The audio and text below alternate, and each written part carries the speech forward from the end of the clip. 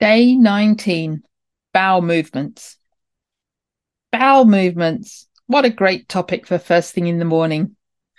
You might be noticing a difference in your bowel movements. This is normal. As you change your diet, your bowel also needs to change.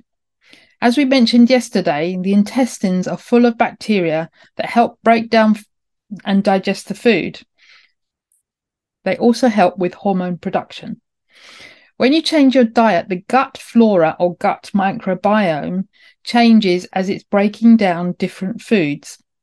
If you suffer with IBS, you might be starting to notice an improvement in your symptoms. This may affect how you use the toilet. You may notice that you're going less. If you're going less, but it is not uncomfortable, then this is probably okay.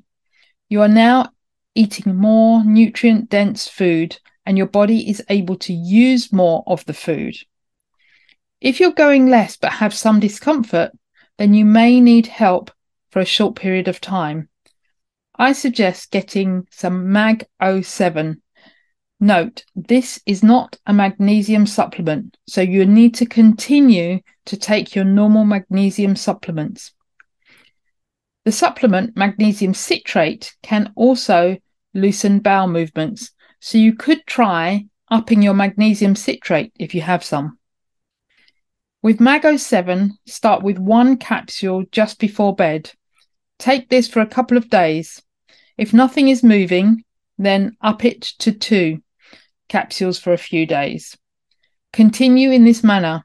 Do not go straight for a high amount, no matter how constipated you are.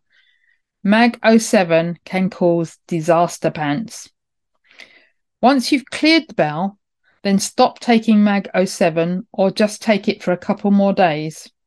As your body adjusts to this way of eating, your bowel movements will improve.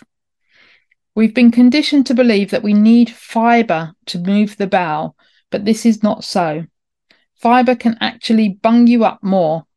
This is another one of those myths we've been brainwashed with. Ancestrally, our diet would have been mostly meat and fish and fat, with just a little vegetation. We definitely wouldn't have had grains as they have only been around for about 10,000 years.